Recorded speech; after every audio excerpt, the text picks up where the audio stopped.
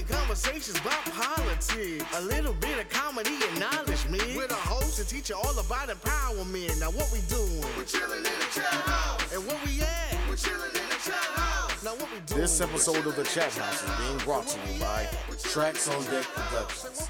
If you're looking for quality music for your intros, podcasts, videos, or whatever it is that you do, then look no further. Tracks on Deck Productions is the place for you. Hi, this is AT from the Chat House with highlights of Walter Dukes. Walter Dukes is a very accomplished businessman who spent over 30 years with Georgia Power in various leadership roles, retiring as Senior Vice President of Custom Operations in Metro Atlanta area. Mr. Dukes is very active in his community and serves as a pastor. He's also a husband and a father of 3 sons. He is also currently working on his doctoral degree.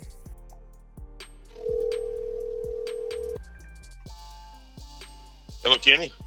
Hey, Mr. Dukes, how are you? Everything's going quite well. They're going quite well. Great. Hear from you, yeah. Oh, yeah. So, earlier we were talking to you about the power of education and how it enhanced and changed your life. Right. If you would, please, what was your official title when you retired from Georgia Power? The Senior Vice President of Custom Operations for Metro Atlanta. Oh, okay. For our listeners, let's just set the stage and give us an idea of what your upbringing was like. Well, certainly, I'd be happy to. Well, I was raised in a family of 12. Actually, it was 10 children, 10 siblings, and my parents. And of course, we were mother and father in the home. And of course, we were a Christian family. My dad was a deacon, and my grandfather, who lived fairly close to us, he was a pastor of the church. So we spent a lot of time together in church and those kinds of things. And we were a very close family, and we grew up that way. Dad raised us that way. And went to church most Sundays. We spent a lot of time with my grandfather, learned a lot from my granddad, learned a lot from my dad. He always poured into us, and we worked hard. We were a hardworking family, learned the value of work early on in life. And in fact, there were times when I would have to do my schoolwork on the bus, because when I got home, there was going to be time to go back to the fields, or go back and feed up, or feed the animals, and those kinds of things, or early in the morning, even before we went to school. So, but early on, we had that farm, and we lost that farm back in 1973. And so none of my siblings really went to college, because they really had to spend a lot of time working. But ultimately, I was the first in the family to end up going to college. But before that, went to one of those very small elementary school, and where all the family went to. And then ultimately, I went to Bob's Academy, somewhere down about the 10th grade or so. And all of my family were pushing for me and pulling for me to succeed and to not be in on the farm, or doing other things, or maybe working in a factory. They really believed that I could go and succeed. And Daddy pushed me really hard. My grandfather did too, and my siblings. They also did the same thing. My siblings actually encouraged me along the way to do something, because actually after I graduated, then all of them behind me either got a trade, or they went to college. And so it was kind of a breaking point in the family when things turned around. So, but we grew up very, very close. And even today, we're very close because of the way Daddy raised us, and my mother raised us. And so that's kind of the landscape of our family. And this is a strong, hard-working family, and learn the value of work. And I think that is one of the things that really excites me about what they were able to do. My dad did not finish high school, but he knew hard work was important. Learning that the education was even more important, about as important, I would say, because he felt like the work and then education, which put having that work ethic will get you there. Because I'll be honest with you, when you look at education, you got to have a strong work ethic. I Oh remember yeah. many times when I was on the buses doing my work, when other children would say, "Well, why are you doing that? Why are you doing algebra? Or why are you why are you taking an algebra class? Or why are you working on the bus?" And they would be doing other things, but I would work on that bus and get my because I knew I couldn't do it when I got home. Right, yeah, to work. So I decided I'd just do it on the bus. And going to school or even coming back. I took advantage of that time. So it even throughout my career, work ethic has been so important. But that education with work ethic, you can't stop it, my lord. You just do some wonderful things. Mm. Yeah. Mhm. So just so that the listeners would be clear, what time frame was this again? This was in I graduated from high school in 1976 Mm-hmm. and was born in 1958. The same year my father actually lost his arm. My Mm. daddy was he was had one arm, but then he could do about as much work as two men really Mm. with one arm. And because he was a hard working man, he learned how to use a prosthetic. He learned how to use that well.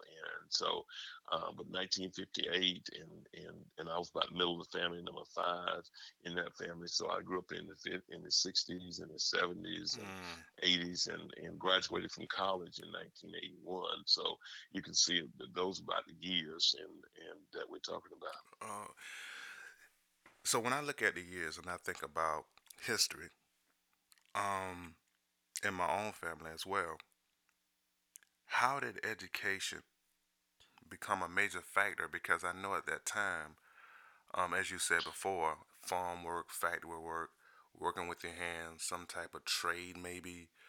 Um, how did education and even the idea of engineering was even a thought at that time period? Like it had to be relatively new. Yeah, absolutely, absolutely, Kenny. Education really was started in my family. My dad was he was a consummate pusher of education, even though he had not gotten his high school diploma, but he still valued education, even though we were somewhat tied to the farm for Mm-hmm. a period of time, and that was kind of what really shaped the siblings above me. They really didn't get a chance to do all the things I did until that farm was sold back in 1973. Mm-hmm. But my grandfather was there. My grandfather was also there even when I was growing up. He would always have us come to his house, and these were the grandchildren. We would sit on his, he had this chair. I can still remember that chair. He would sit there, and we sit on the arm of his chair, and he would compete with us on ABCs when we were very young. I mean, ABCs. He could say his ABCs backward just as fast as we could say them forward, Wow. and we would compete with him. We would compete with him to see who would win. Then he taught us mathematics. He was a great mathematician, and he taught us how to do math in our head. If you had the abilities, and I did have the ability to do math, but he would teach us how to do things, and you almost like you close your eyes and you could almost see those numbers and how you can put them together. He takes and he would turn a number into a zero, and he add the zeros or multiply the zeros, and then you start grabbing the other numbers in your head, and then you can actually come up with an answer. And he could come up with Mm. answers so quickly. And even today, I can calculate numbers pretty quick, with quicker than most people can do it. By the time they put out their calculator, I can do it Wow. because he taught me how to do that stuff years ago. And he called them noughts. They were really zeros, but he called them noughts during that time. And but that to me was one of the things that pushed me really hard. And he had an expectation that we would go on further in school, and he being a pastor, and we drove him to church all the time, and he pushed it. My daddy pushed it, my family, my mother did, and all my siblings. And so then when I got an opportunity in high school, I was in the 10th grade, and I'll never forget um, my counselor was looking for an opportunity. Well, I guess we got opportunities for call a better chance program. It was actually called a better chance, and she submitted my name for that, and I was able to go to a boarding high school, Bob's Academy, um, um, and I won't say free because I had to do work study. Hmm. But during that time, when I was at Boggs Academy, and I was in a class of 27 of us in my particular class, and all when we graduated, it was 27 of us graduated. But actually, I had been valedictorian in my class in the seventh grade, valedictorian in the eighth grade, and I ended up being valedictorian even in the my 12th grade year, Wow. coming out of there, out of the 12th grade. But at Bob's Academy, and they were pushing for you. Education was education. They wanted to give you a great education there, but they also wanted you to go beyond that and go to college. And so, about in the high 90s, probably 97% of the students went on to college. Mm. But I never forget that what they say you have. We used to say you have to orate to graduate. You had to come up with this 10-minute speech as a junior in school and say you talked about whatever you wanted to talk about, but you had to. That was part of our English class. You had to orate to graduate, and I did one on we need more black engineers. Huh. Actually, it was more we need more black professionals, and then honed it down to one of my points: more black engineers. That's what got me excited in engineering. To be honest with you, Hmm. all before that, I wanted to be my mother's doctor. My mother would not even let me play football because she felt like I would get hurt. And but she always wanted me to be her doctor. One day I was going to be her doctor, and so my goal was to go into chemical engineering. And after looking at it, after studying, and after doing the research on engineers and black professionals, and how few there were of engineers, I got excited about being an engineer. And my mother didn't know that I really wanted to be an engineer. And I never told her until I made my change in my major. And I first got to college at Morehouse. I really didn't like biology as much as I thought I would, or didn't like didn't like chemistry as much as I thought. And so I changed my major to double E. Mm. But I can always go back to the start of it. Was when I did the research. I learned the information about the differences, how blacks were just not in those areas, Right. and I just felt like I could make a difference, and I really wanted to make a difference, and I never forget that speech, and I gave it with strong passion because I really truly believed that, and so I think one of the things that's important in education, and when you make a decision about what you're gonna do, you gotta have a passion to do it, I agree. and there were many of my friends even told me, a black an engineer. At first they thought it was a train, then some, Because so it's what are you doing relatively new. engineering? Yeah. And yeah. Yeah. So, and then when I told them what it was, they said, well, you probably won't even get a job in that area. So Oh, wow. there was a lot of fear in it, thinking that there's no blacks. They had not even known of a black engineer. So and so when it provided itself for me, I tell you what, I was and I aimed high. I did go to Morehouse thinking I was going to be a doctor, my mother's doctor. I was going to take the chemical engineering route, and that was how I was going to do it to satisfy what she wanted me to do. And so, but I realized very quickly that was not what I wanted to do, but I didn't. When you aim high, you drop low. I just dropped down to double E, which Hmm. I don't consider. I really didn't consider it a drop. I'll be honest with you. I considered it, engineers and doctors on the same level, very very much professionals, Right. and for a long time we always thought that you either had to be an engineer or had to be a doctor or a lawyer to be successful. No, no, no, no. I think when you think about education, you think about success is in those areas where you have a passion and you'll be good at it and you do well at it. But now I would tell you that some of these fields that they have to be careful about, where you need to do some research, and there's no opportunities when you graduate. And if the fields are already saturated with certain areas, and that's pretty hard to get opportunities. So um, um, but in fact, criminal justice was an area where a lot of folks were going into at one time. And it was Hmm. hard, good area, but it was just so saturated with, and then the folks found themselves having to do the police work and didn't quite go to law school, and so this kind of created a problem. That was during my season. I don't know it would be today. Mm-hmm. But then during my season, that was a difficult place. And then there was some others in the area. Sociology was having challenges, but I think if people choose the area with their passion, with something that they feel like that they can do well at, and it's one of the growing areas, then I think they'll see that there will actually be opportunities for them when they graduate. I agree. Um, Yeah, because I wanted to ask you during that time period, like what was it like going to college? Because we got to keep in mind the time period. Absolutely. Hmm. Like what was it like? Like you. Yeah, and and I'll be honest with you, country boy, and I just and I'm not ashamed of where I was at the time. I was young. I was coming from a rural area, country boy, In Georgia, and from in Georgia. red clay. And exactly, and I never forget that first day. My brothers, all seven of us, got in one vehicle, and my parents didn't go, but they were the first ones to take me to college, and I was sitting in between all of them. But that showed you one that was their support for me, Hmm. and they were very proud of me doing that. So then they took me up to the college in Morehouse, and left me there, and of course then the first thing I do, I get a chance to go downtown. Just to give you an idea, um, uh, we got a group of us. I got with some folks that I knew, happened to know that was at Waynesboro High School, and then we took us downtown. And the thing, we used to ride up and down the elevators. I just tell you, I was not.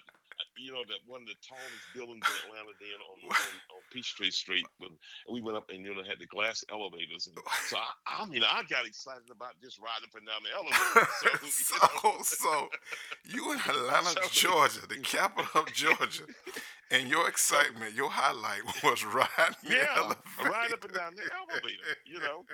And here it is. We went in the building. I mean, it was, yeah, but that just shows you how excited I Yeah. was about leaving where I was, and then just the growth from just going from there to going to that place and seeing, my Lord, I didn't realize all this was here. And so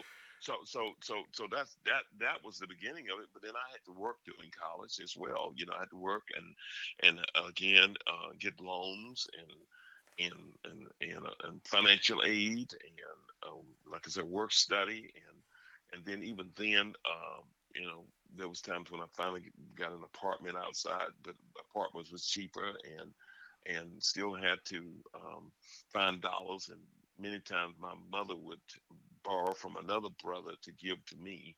They think they're giving it to my mother, but actually she turn around and send it to me, right? And then plus they would send me dollars, and so it was a family effort. I'll be honest with you, for them to get me through college, because the dollars were just weren't there to Hmm. make it happen. But I just believed that it could, and it did. I never forget that two pieces of chicken and one biscuit at Chicken Church's Fried Chicken cost me $1.03. That was a long time ago. And yeah, a long time ago, exactly. $1.03, and I would go there on that road fairly close to the campus. Sometimes that was my dinner, Mhm. and and then and let me tell you, on Sundays when I got a chance to go to S&S cafeteria and get some cube steak and rice. My Lord, if I ever got a chance to do that, I probably hog heaven. So, yeah, so it was certainly not easy, but it's doable. Right. If it's doable for me, you can where I came from. Yeah. I'm sure it's doable for people even today. Well, you was talking about family support, and I know the family structure of the day is much different. Many different dynamics of what people consider family. Hmm. But when you're talking about family support, um, I know a lot of people sometimes don't even have family, and Right. to hear some of the things or the mindset your family had, where they collectively had this for one of their siblings or their son, or I think that's what we need in the African American community now. Like to be proud of somebody that has an ability, maybe sometimes greater than our own, but Hmm. for all of them to rally behind you Hmm. in such a way, man, it's actually a beautiful thing. It Um, is. yeah, that was my next question. Actually, was your family supportive through your career?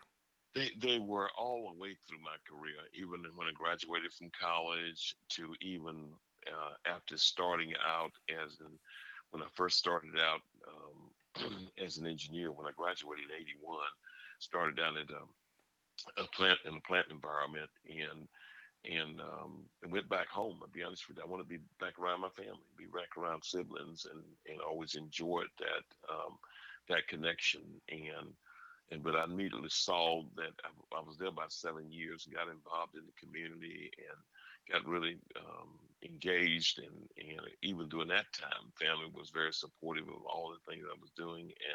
But I got an opportunity to leave Waynesboro primarily because um, my youngest child had Down syndrome, and actually I had been offered a job in Atlanta, and I turned it down. And Mm, it was a promote. It was, well, I guess a lateral position, but I turned it down primarily because I didn't want to leave Waynesboro. And it was yeah, it was Waynesboro. I knew everybody, and it was a good place, and raised a family. Okay, but I got home that particular day, and I told my wife, told Mary, I said, "Listen, I got offered an opportunity in Atlanta, but I turned it down." She said, "What you do that for?" See, I just knew Mary was going to say no because we had when we moved from Keysville to Waynesboro, she left her. She was from a large family as well. She moved from Keysville to Waynesboro. Then that was a stretch. Then to move from Waynesboro to Atlanta, I just knew she would say no. I mm. got home that day. She said, "What do you do that for?" She said, "That would have been a great opportunity for Matthew. Probably we could learn, we get more things for him." I said, "Wow, Hmm. okay." so so then I had to go back and win the job back again. But I tell you, that was one of the that was one of the best moves we've ever made. Huh.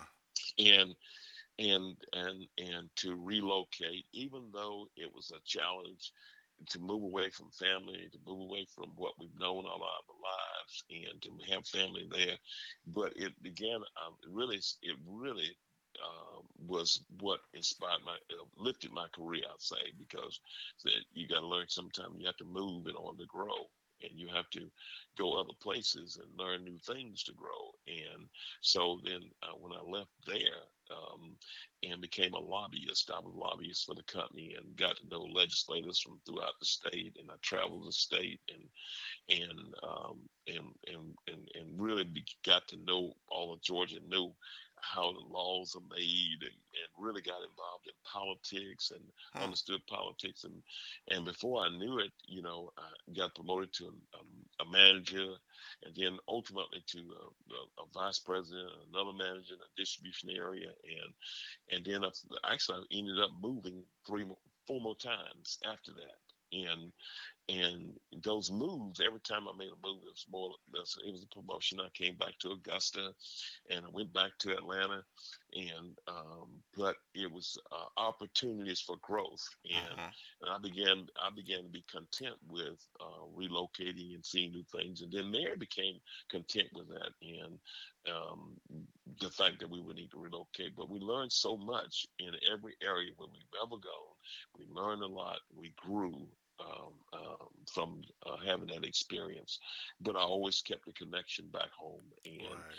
just had a passing appreciation this past weekend, and three of my siblings showed up. you know, Awesome. so That's so awesome. so that tells you that that long term building the relationships, because a lot of time we can't. Even though families are divided today, and they're probably not as close, but we got to have somebody that we can't forget, those people that really help you to get to Absolutely. where you are. You gotta Absolutely. gotta always remember those people and keep those connections, because at the end of the day, when something goes wrong, you got them with you. Exactly. So, Exactly. mhm. You were talking about the moving back and forth and stuff like that. Um, at any time, was it like difficult or stressful, like moving up and down moving up the corporate ladder, and what was that like as far as Yeah, was it difficult? it was difficult, and and I never forget my first officer job. In that officer meaning that I became a vice president, and you become, if you leave from the ranks and go to an officer position, then you have to go in and before a board, and you're there, it's almost like an ordination process. Now I won't quite call it an ordination process, but it's a strong leap. The board has to approve all of that, and Mm-hmm. so I never forget my first opportunity in traveling to Atlanta, and I was nervous as all get out because not many African Americans or people that look like me were in those meetings, Mm-hmm. and I'll never forget. Mary was riding with me, and Mary and I rode to Atlanta that day from Augusta. And just looking at her and how proud she was of me, she went out and purchased me a brand new suit just for that occasion, That's awesome. and Yeah. and yeah, and so she was very very proud, and that support there made so much of a difference, But I'm not going to tell you I was not nervous. I was nervous about that, and then looking around and seeing who I would get support from. I'm leaving my support base, Mm-hmm. people that supported me, and I knew the employees, and they had my back. And suddenly now I was going to be in a place where I'm not sure, I'm not trusting. You out of your comfort Yeah, zone. I'm out of my comfort zone, and how do I make this work? And then one of the things that really bother you a lot is if it doesn't work, what will I do? It's Oh almost like yeah. you gotta always Oh gotta have yeah. this exit strategy, this exit, and I because we think through our minds, or either we ought to have one. You ought to have an exit strategy, and I did have one in my mind. I can always do this or always do that. Yeah. If it doesn't I work think out. the older heads used to say you should always have a ram in the bush. I'm Exactly. not quite sure what that means, but yeah, they say you should always have a ram in the bush. I was say I can always go back home if this doesn't work out. So, Yeah. um, so it was stressful, but that worked out well. And all the way through my whole career, it's always been somewhat like that because I found myself, even when I was on boards outside of the company, I found myself being one of the only African Americans on the board a lot of times, or Been there, done I that. found myself, and so, but I found support. Sometimes they supported. You found a few that didn't support you, but you also found some that supported you Hmm. on those boards. So I began to get comfortable in being in those kinds of atmospheres. So I think one of the things we learn over time is how do you be comfortable in different kinds of settings, That's what I was going. even That's what I was going to ask you mm, because I know a lot of young people, they're going to experience that, and I absolutely. think it's very important that you share the techniques or the experiences you had to overcome those obstacles. Well, first, can I tell you that first thing how you deal with it is be prepared, and Okay, like you said, that's fair. the education piece is big, big. I know I had just as much education as all those around me. I had the engineering degree too, So the and confidence was there. so confidence was there. Okay. I was prepared. I had the confidence. I was not arrogant, and I was not puffed up about it. But I also knew that I had the foundation, and I could perform and do. If I given a chance, I could perform. So I think that's the first thing you had to do is be prepared for that experience. And I knew I was not a token. And a lot Mm, of people say, I knew I was not a token because I had everything that I needed. I was just as all the others on that board. The first thing people see you're only one, they go, "Oh, that's a token." Absolutely, I was not. I had I'm glad you everything said that. that I needed, I'm glad you said to that. be there, and so um, and people need to, and but you'll have even your own people sometime looking at you. Yeah, you're just there, but no, no, no. You want me to show you my paper? Look at my wall. Or the others, I can show you my papers, Or and show them so some of your projects that you worked on. showing my projects Yeah. exactly. So I was very proud of that, and but then you have the experiences where the other race did give you some challenges, and Oh I'll never yeah. forget. Oh yeah.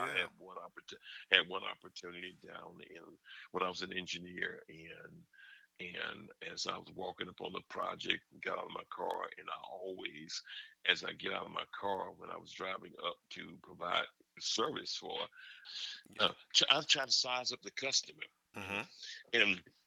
and so this particular customer kind of come toward me, and I'm thinking about him because I want to give great customer service, and no matter who they are, I give great customer Right. service. And so I get out of my car to get ready to come up to him, and as I always do, reach out my hand to shake the hand and start looking at the what I need to provide for them on this set a pole and those kinds of things and Mm-hmm. engineering techniques.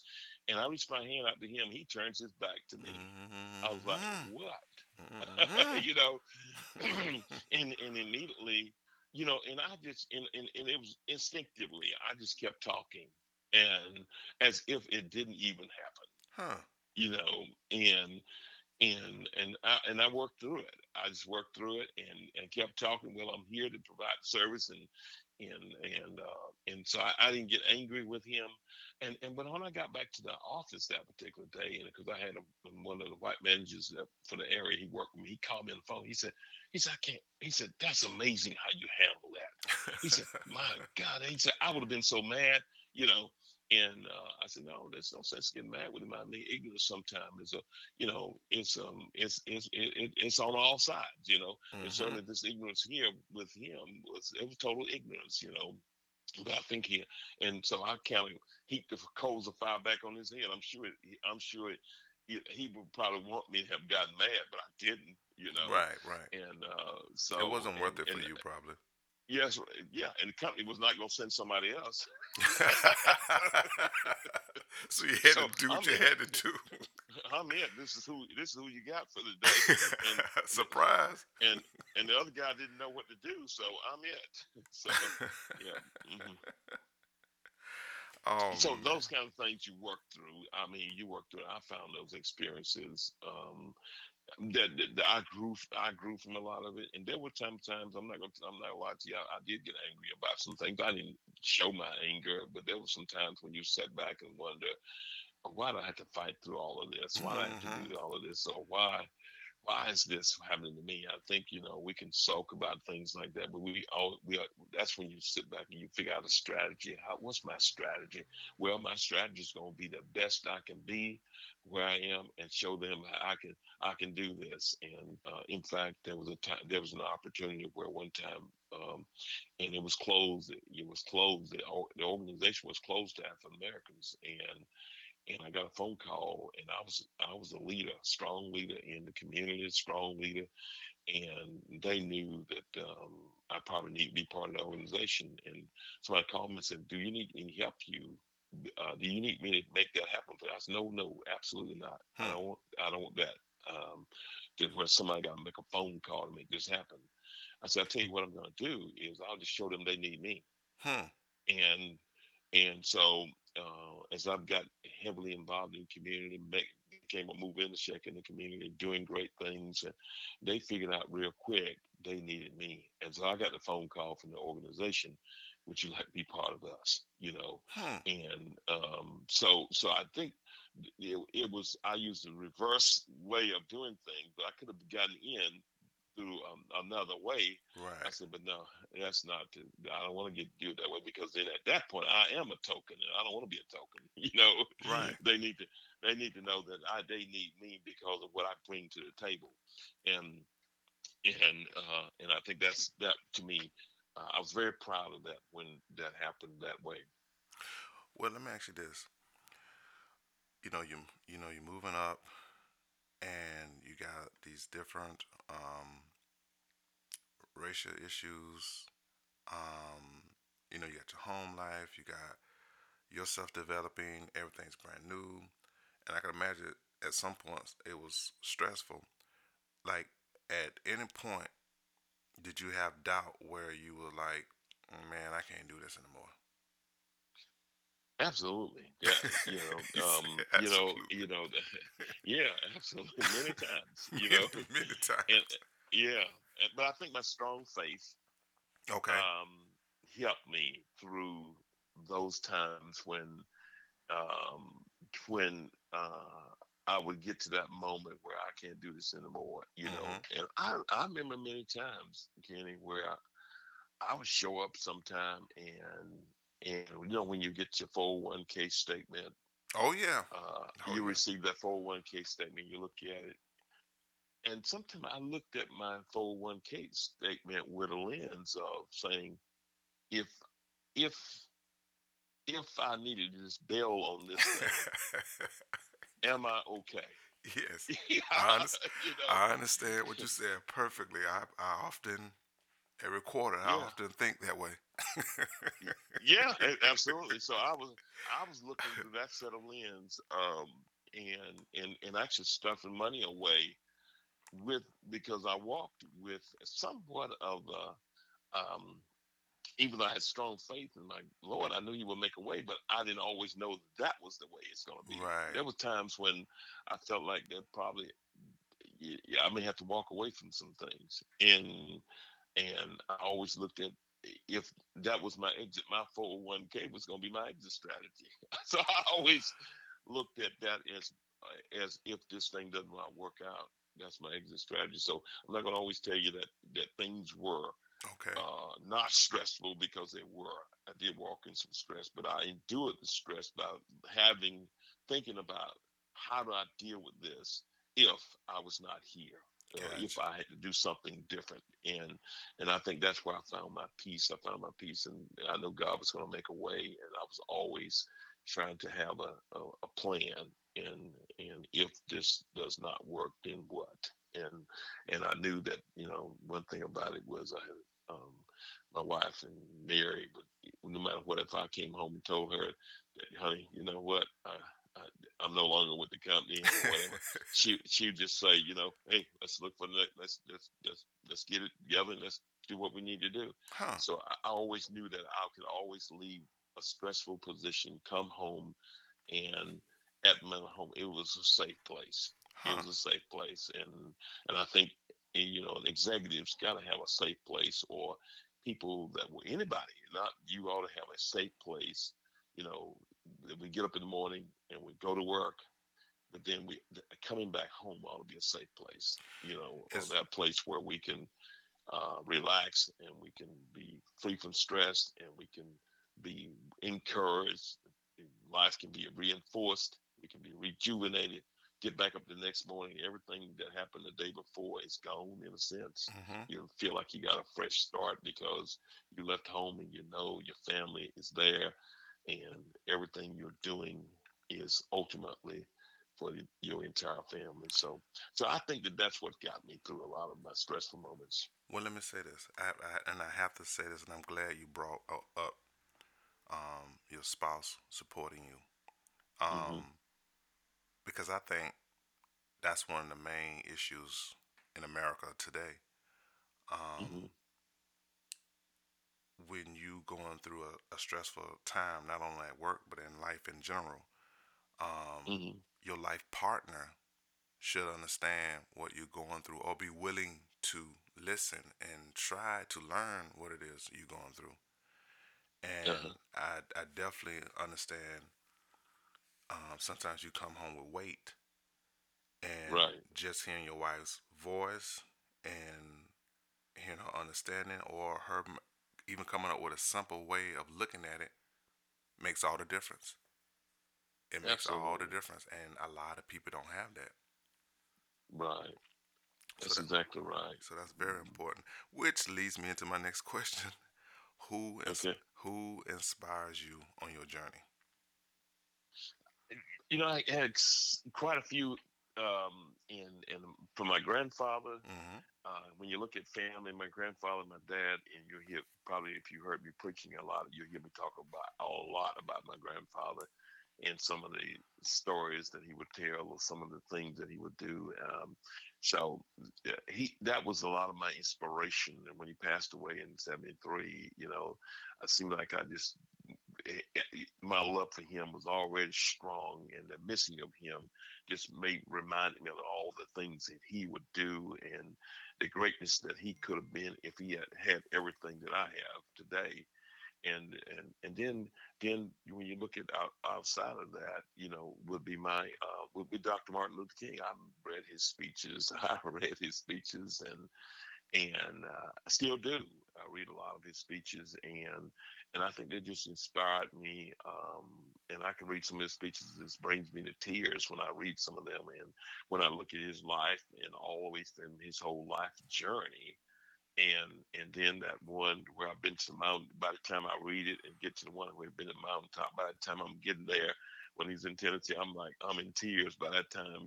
Mm-hmm. And but it inspired me that here it is, somebody who wants to help all these people, and people that he doesn't even know, but he wants to do what's right. And I never forget when True Citizen did an article on me back in and when I was doing a lot of external work, and True Citizen did an article on me.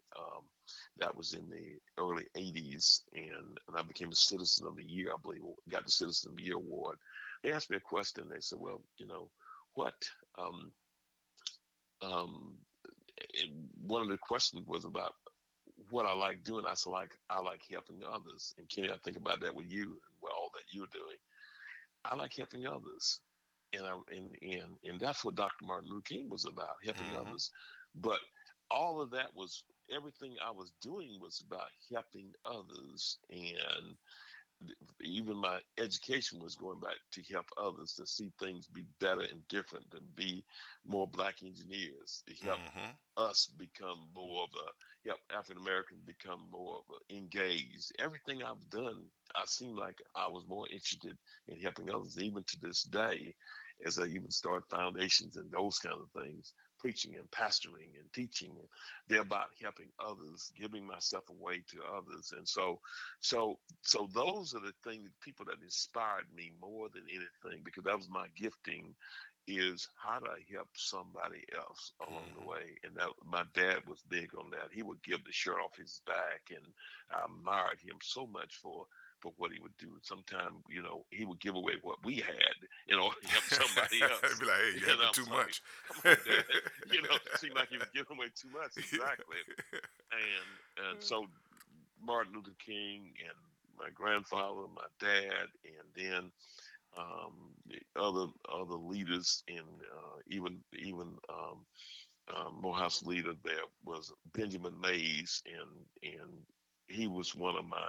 I have only just a minute with 60 seconds in it. I don't know if you've heard that poem, but that's a wonderful poem that when we got to Morehouse we had to memorize, and but it spoke volumes. And you look at that one, it really tells you that you got to do some the time you have, do as much as you can while you're here.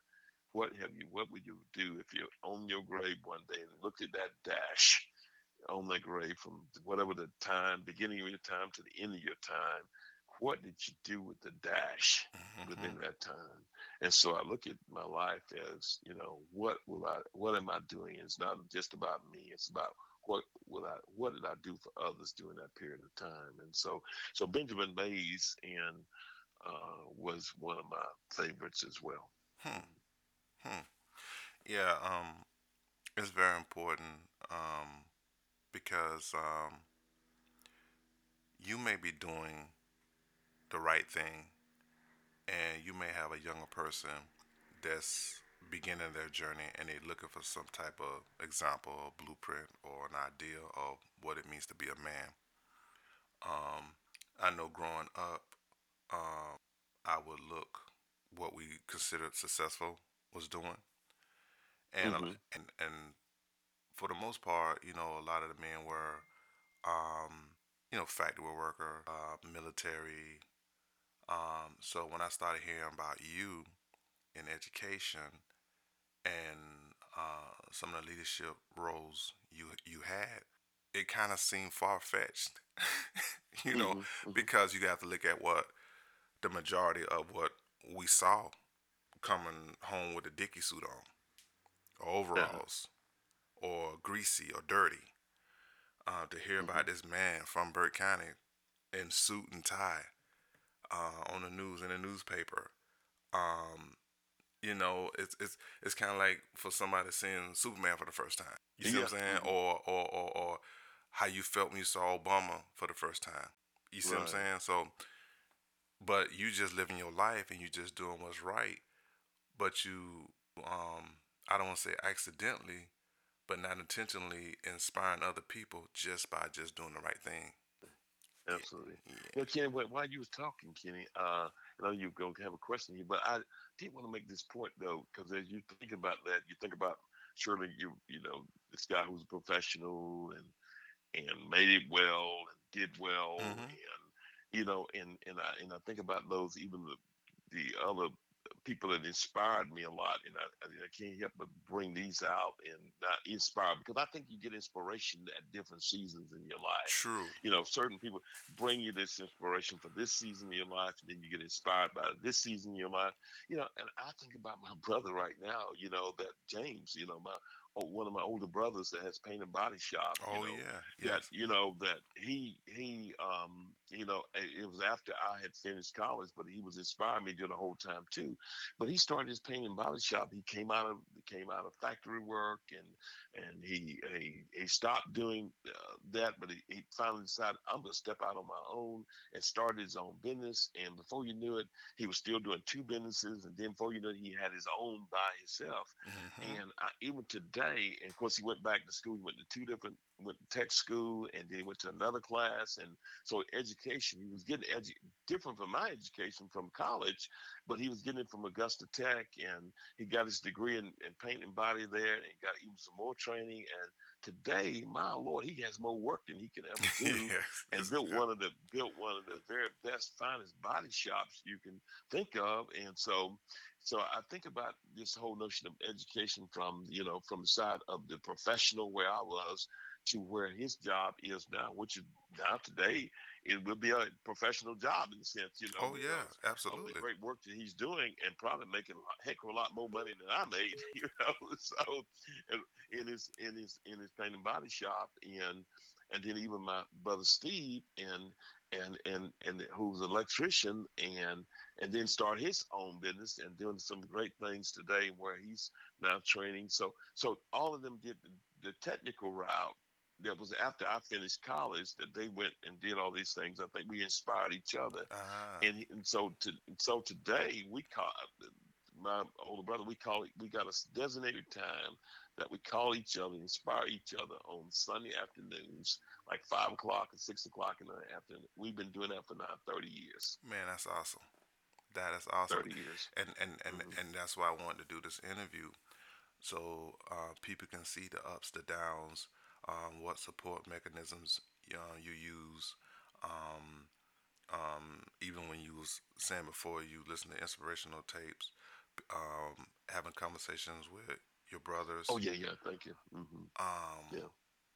yeah, so like we're gonna run into walls, but figuring how to get around or through that wall, um, that's the mission. So, a lot of people, I think really don't know what leadership is. Nowadays, hmm anybody that got a large following on social media, they think that they're leaders. Um, hmm but in your words, through your experience, what would you say leadership in a nutshell would be? True leadership. I think true leadership in is being an influencer. Okay. And and John Maxwell, and you mentioned a while ago, he's one of those that inspired me along the way. And you listen to his tapes often. He does a lot of leadership work. And John Maxwell says that if you are walking in a direction, if you're going in a direction and nobody is following you, you're just taking a walk. And so it's got to be you got to be leadership is about influencing people to follow you, influencing others, and we do that in all kinds of ways, and we think about mothers influence their children if they're a leader, Yep. fathers lead in their families, Yep. And my grandfather was leading, even though he wasn't saying, "I'm your leader, I'm your grandfather, do what I say do." No, I was watching him. And Hmm. as I watched him, he was leading my life. My daddy was leading my life. My brothers were leading my life. And so, Dr. Martin Luther King didn't know me, didn't know anything about me, Right. but what he said inspired me, and I followed. But Benjamin Mays didn't know me, know nothing about me, but what he said, I followed. It inspired me to follow. And so I think leadership is, in a nutshell, is influencing others to follow. And and so we can all be leaders right where we are, and so, and in fact, you can be a bad leader or a good leader depending upon what you do. Because So I was going to ask you. My next question will be, can anybody be a leader? yeah, absolutely, anybody can be a leader, and that can be a bad leader, and we know that we have sometime my children used to come home, and I said, you know what, they picked up something from school from some kid, that might have been a Hmm. bully or something, and before you know it, they want to follow them. I'm like, that kid, guess what that bully's doing? He's leading. This is and true. and It's a simple yeah, form. he's It's a leading simple form, but in it's simple true. form, in Yeah, it's very true. simple form. He's leading, and he's just trying to get as many on his team as he can.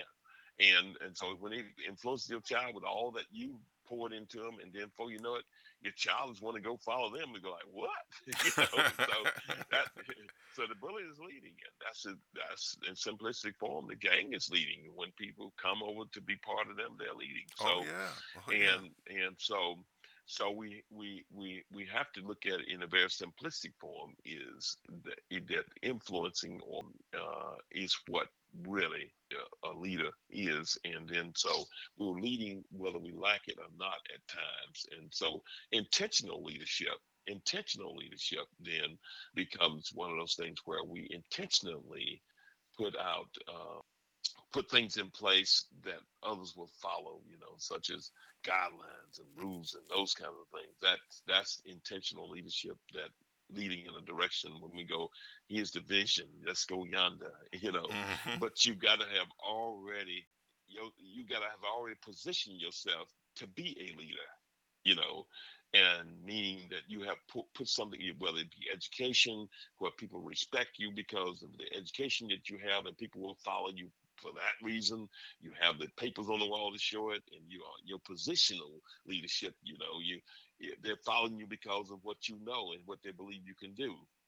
Um, and and then, or they believe in the vision, or they believe in the mission, then they follow for that reason. At the end of the day, it's about fellowship. It's about fellowship. People got to follow. If you're not, nobody's following you, you're certainly not leading. And if you can't get anybody to follow you, you're not a leader. You're just taking a walk. Just taking a walk. Hmm. uh, in your career, did you have like a blueprint or someone to show you the ropes to make it easier for you? I wish I could say I did. I really didn't. I think things were shaped as I went along, and Okay. and as you said that, I was inspired for certain things. But my first move to Atlanta was a difficult one, but it was inspired because my son with Down syndrome, and when I made that move, that that really changed my whole trajectory, and for my career. Um, but I think I had a kind of a notion of where I wanted to be. I wanted to be the very best engineer I could possibly be. I'll be honest with you. That was the vision that I had. I was wanting to be a technical person, and I really just wanted to be a good engineer. I think, and and and then when it turned into management, I really didn't see all of that coming. Hmm. You know, and when it turned into being a senior vice president of a leader, I really didn't see a lot of those things coming, because I saw that as I began to develop along the way. And I never forget, I went to Harvard back in 1998.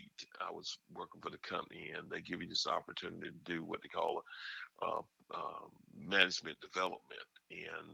And when they see potential in me, somebody saw something in me. My manager saw something in me and said, I believe you can do some of these other things. And so the moment I saw what those things were available, I realized I could do them, but I really didn't see myself there until I had the exposure. Mm. And so networking was a big deal.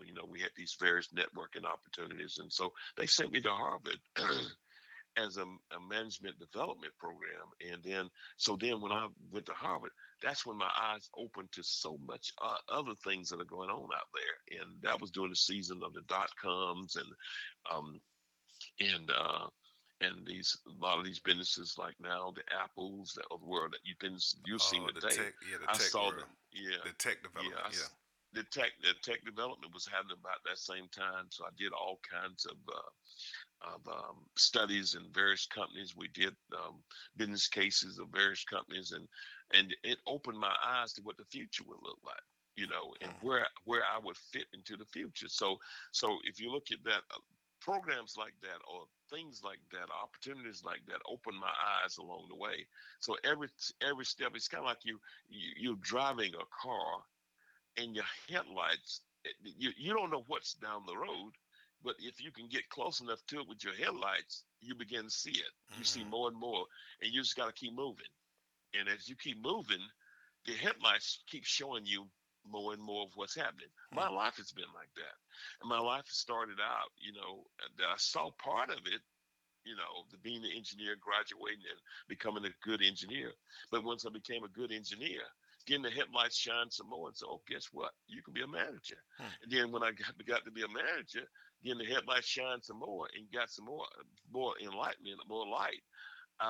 Oh, guess what? You can be a not only you can be a general manager.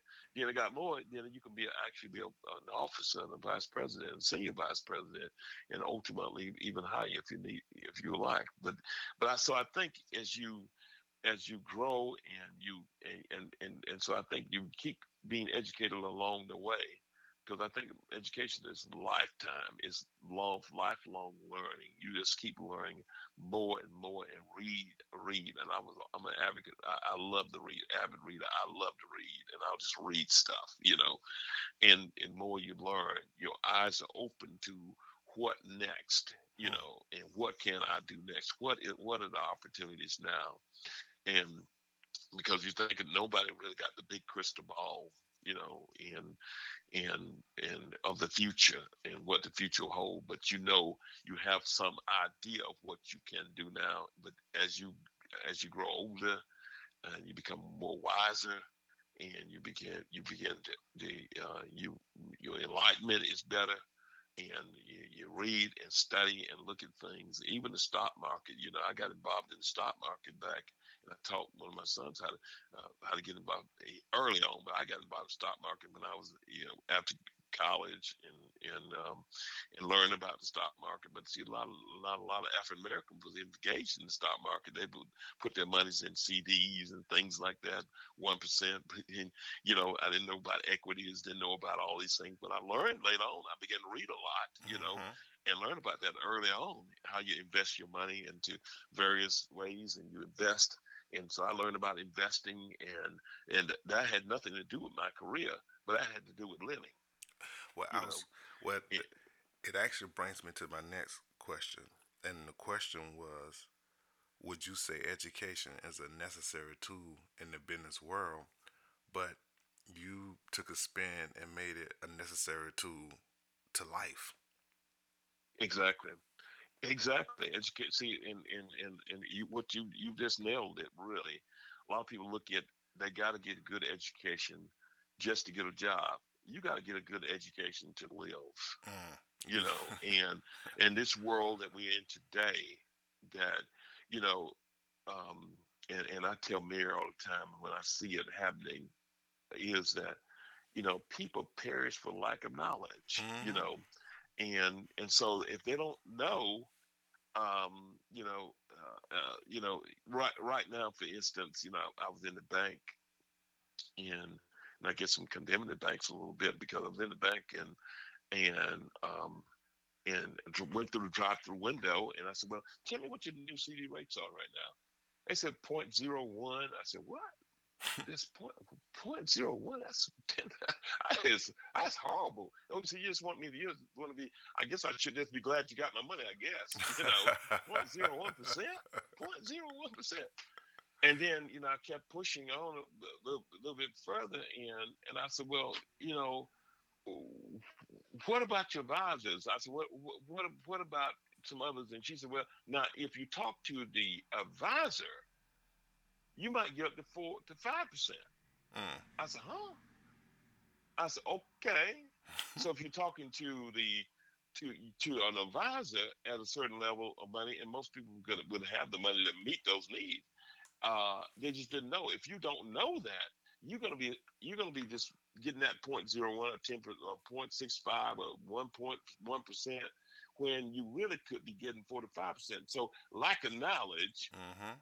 was robbing me of 3 to 4% of money. Mhm.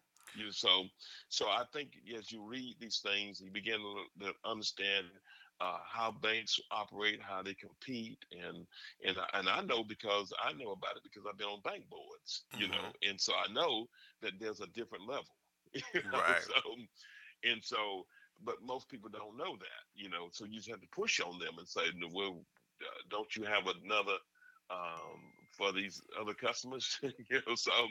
So you have to know.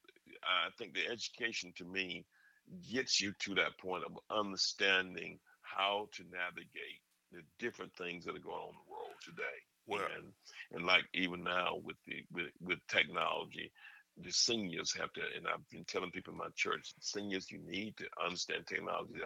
How you going to survive if you don't have young people to help you? You got to know. You got to learn these kinds of things, and even with Medicare, Medicaid, all these things now, they're technology driven. You gotta learn them. oh yeah, oh yeah. Hmm. And it boils down when we're talking about African Americans. It boils down to creating think tanks, Hmm. groups to talk about this. Like we can have groups once a week to talk about business and business opportunities and answer questions, and but it all goes back to this podcast topic, which is education. How can it Absolutely. empower your life? Absolutely. And that's all it Yeah. is. Like people think education is something institutionalized. You got to go to college or you got to go to some kind of learning institution. No, Hmm. you can go around your elders and learn a lot. You can go around guys that work with their hands a lot and learn. Like that's how I learned how to work on a car, watching my dad, my granddad. Hmm. You know, Hmm. and again with the stocks, I learned two friends of mine. We was out playing pool, and they end up teaching me the basis of stock trading. That's right. You know, so education is all around us. The thing is, when you recognize it when it's being taught to you. I remember a friend of mine, very successful guy, and I was interviewing him, and I asked him. I said, "How do you want me to address you? What's your?" He said, "What do you mean?" I said, "What's your title?" And he jokingly said, "He said, man, I'm a student." I said, "What?" He said, "I will always be a student." That's great. And I'm thinking to myself, what do you mean? He said, "A wise man know he would never learn it all." That's right. Continuous learning. Mm-hmm. Yeah, I was just thinking, you thinking about education is life, it's life. It's all about life. You're absolutely right. And I think about these, even when some of our folks try to get loans, or we try to get a loan, and if we see one of those car lots, they got to go and get a loan. Well, if they're trying to buy a car, for instance, and they go and see, you buy it here, pay here, Mm-hmm. beware, you Mm-hmm. know, Mm-hmm. because then that means that, if you, and they got to think about interest rates, how you Mm-hmm. calculate those interest rates, and they might say the car costs this much, but then there's, that's okay. But then look at the paperwork, read the paperwork, because now the interest rate is going to jack your payments up like you wouldn't believe, and it may be a long time when you can go right down the road, get the bank to finance it, or get somebody else to finance it, buy the car from them. Then you bet off in life. so you think about the whole. It's about education. It's about Mm-hmm. knowledge. Mm-hmm. It's about knowledge. And the knowledge that you probably wouldn't get. Some of this you probably not going to get holistically in college, or not going to get. But you get it. But one thing about what college does for you, it teaches you to analyze things. It Yeah, teaches you to I be agree. aware. It teaches you to open your mind up to what's Mm-hmm. going on in the world. And so, you can get that without going to college. If you had some wisdom from others, like you said, they'll tell you that, once you today you can go online, you can search this, that search engine called, you you can Google this and Google that, buy anything you want to, and so I think when people start even making purchases or doing things, think about how do I educate myself about this issue before I Mm-hmm. even do it. And so they got education now got to be looked at in a whole new light, as you said, not just an institution, but think about how do I educate myself about everything I need to do. First of all, can I do this without taking it down to the shop? Can I find Yeah, a, can I it'll find be a, cheaper.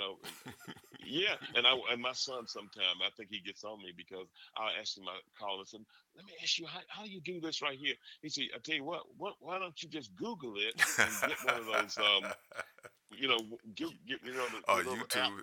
Or YouTube. YouTube. Yeah, Yeah, thank you, yeah. YouTube. You get on YouTube, and guess what? When you get to YouTube, the YouTube is better than he could have ever told me. Oh yeah. Now it might be a 12-year-old boy telling you, but he's on point. I wanna Oh yeah, yeah, yeah, absolutely. I wanna add to the car thing. Um uh I went to go buy a car one time, and I was always taught by my family, you know, have a great credit score no matter what, pay your bills on Uh-huh. time, so on and so forth, right? Yeah. So I had partial education. So when I went down there, um, the first thing he asked me, "What do you want your monthly payments to be?" Uh-huh. See how I did that? Yeah. Yeah. I know. So I he can't didn't talk. stand that when somebody He asks didn't. me that. He I can't didn't. He stand that. didn't. He didn't say, "Hey, you gonna pay a darn near $1 million for this car." He was like, Uh-huh. "What do What do you want your monthly payments to be?" I said, "Well, how much is the overall cost?" "Well, we ain't gonna worry about that. Let's just tell me where you want to be at on your payments." I was like, "Well, I would like to get the car for 15 grand, because I think they wanted like on the sticker it was like 18 something or something like that." Uh-huh. But to make a long story short, so we went back and forth on that for a while, and so so he got me down at a really low monthly payment. So we talking, talking, talking, talking. So as we talking, he's sliding the paper to me to sign. Uh-huh. Going back to what you just said, read your paperwork, read your paperwork. So he's still Mm-hmm. talking to me. So I looked down, and he was like, "Well, just sign there." I said, "No, you're gonna let me read this." Right. And he was like, "Oh, I'm sorry, I'm just, I figured you had to go." I said, "No, cause this bill gonna be with me for a while." Uh-huh. This joker had, I think, if my memory serves me, about like 12%. I know it was Wow. high. It was See? super high, right? Yeah. I got the pen, I put it on the paper, and I slid it back to him. I said, "Man, you dirty dog." And he was like, "What do you mean?" I said, "Dude, look at my credit score." Uh-huh. And my credit score was pretty high. I think Yeah. around like a seven something, some change. Uh-huh. But he was like, "Wait, just wait, just wait." So he does the whole walk out, talk to the finance manager, come back in type deal. Uh-huh. "Okay, man, you can get it for, I think it was like 3% or something like that." I said, "Man, please," and I pushed the paper further to him. I grabbed my stuff and I just walked out, and they running through the parking lot. The sales manager, Mr. Ma, Mr. Ma. No, I said, "Man, why were you not honest with me? You saw my credit score in the beginning. Exactly. I know the credit score dictates my APR. I know Mm-hmm. that much. And for you to sit up there and take a chance on overcharging me, really?" Yeah. And That's right. he's still trying to talk to me. I said, "No, dude, you learned a very valuable lesson today. Everybody's not an idiot." And I drove off. I've done many of them like that, and I'm glad you share that. When they asked me that question, I already not, no, you don't ask me what my payments gonna be. You Right. tell me how what you want for your car. Exactly. I And want the to see whether you. APR. I want. I want to know whether you compete with everybody else because I've checked prices. I know what this car values. So Mm-hmm. let's start from the car price, what you want for your car. Then we'll talk about the rest of the things. Right. Right. Matter of fact, I got a fun fact for everybody listening. An old lady told me this one time. I was in the market getting a car, and she said, well, how you gonna do it? And I said, well, I'm gonna go do this and that. She said, no. She said, you got a credit union? I said, yeah. She said, if you go online, to Auto Trader or whatever, she said, download the information on the car. It had a car dealership, all the information your credit union need. Go to them and work the deal out with them before you get there. So what I Right. That's exactly right. right. So what I did, the car was way in another city, right? Uh huh. And the bank already told me. I mean, well, not the bank, credit union. Okay, good price. We'll give it to you for this percent. All you got to do is go there. If you like it, call us. We'll take care of it from there. Hmm. The easiest transaction I ever did, and I did not have to haggle with the car dealership because the Exactly. people that's paying for the car already told me what it's gonna be. So Exactly. if That's the anybody way to buy, do it. yeah, anybody buying a car, go on Auto Trader, find the one you want. Go by your credit union first, get the money, and then when you go there, you say, "This is the number you call my credit union. They'll take care of it." Boom. You don't have to go back and forth with them at all. Exactly. All that Easy. haggling, Yeah, Yeah, easiest I like transaction it. I ever did. Yep. I like to buy them like that, Yeah. because you're getting that haggling with these used car salesmen or even the new car salesman doesn't matter these days. You gotta be sharp and on your toes because they'll try to talk to you and push paper in front of you, and you gotta be sharp. And if you know you've educated yourself before you hit that, get out of your car or whatever you're doing, educate yourself Mhm. before that. Mhm. As you shared, I think that makes all the difference in the world. And they'll treat you differently the moment you Yes. start talking the right language. You know that APRs, and Mhm. this percent, or Or front end, back end. yeah, back end, front end, Mhm. values. Yeah, I've already looked at the Kelly Blue various Book. books and Kelly Blue Book. You start hitting those terminologies with them, let me tell you, they come back down to their senses pretty quick, Mhm. Or and understand who they're dealing with. right. Or I've been there, and then they try to push another car off on me. Right. I went to automotive school, so I was like, I don't want that. And they be like, well, it's I can get you a better deal. I was like, yeah, but they known for this part to go or that part to go. and, Right. and you see them like, okay. Then they try another car. I'm like, no, that one had a recall on the brake system. Matter of fact, the same model. Oh, Hmm. oh, oh. Hmm. You know, That's good. you, That's good. you know how many times I went to a dealership and they actually offered me a job? At least 3 times. At least 3 times they How actually about that? offered me a job. Yeah, How about that? yeah. How about that? So But it shows the value of education. It really right, does. right, Hmm. and that's all we're talking about here.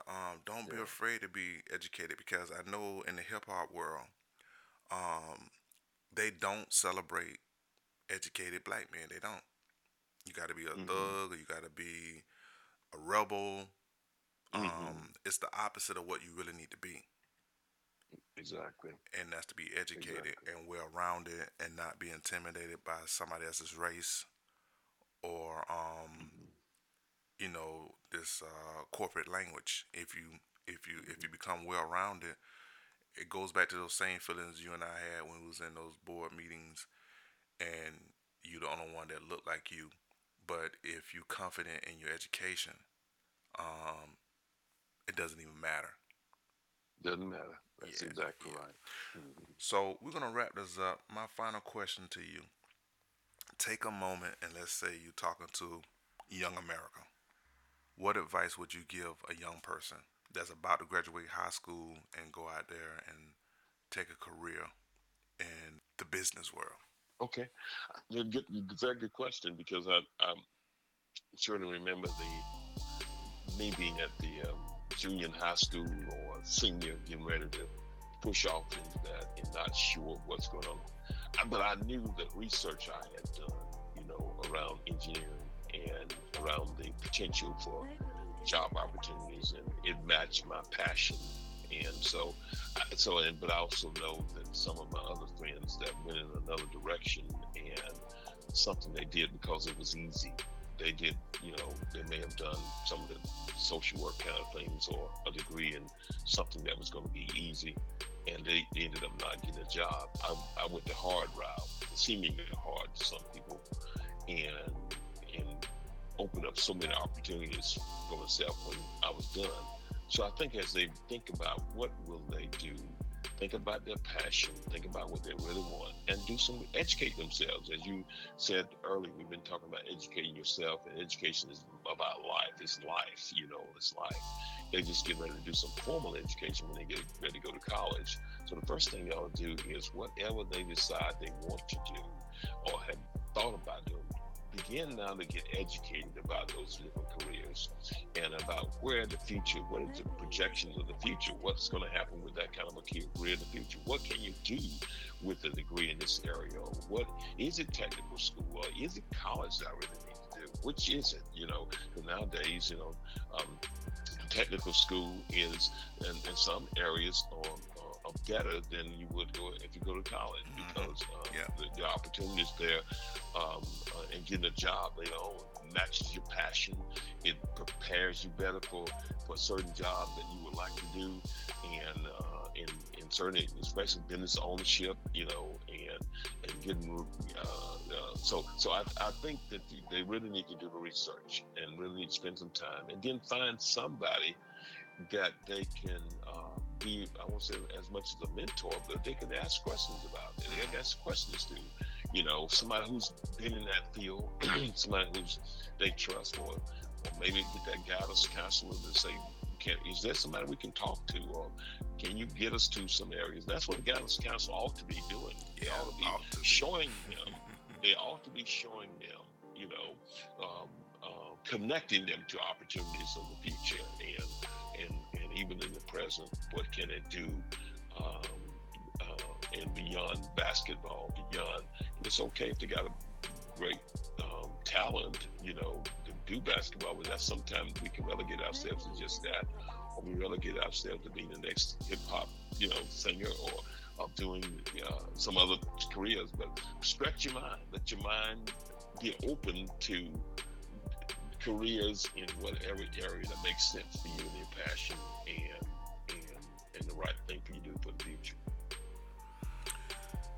Mr. Dukes, as always, it's always a pleasure speaking with you. I heard your name before I met you, and it was always good things. And people like you is what inspire us. Thank you for speaking with us. Thank you for stopping by the Chat House. You have a wonderful, blessed day, sir. I enjoyed it. Thank you so much, Kenny. Appreciate you letting me do it.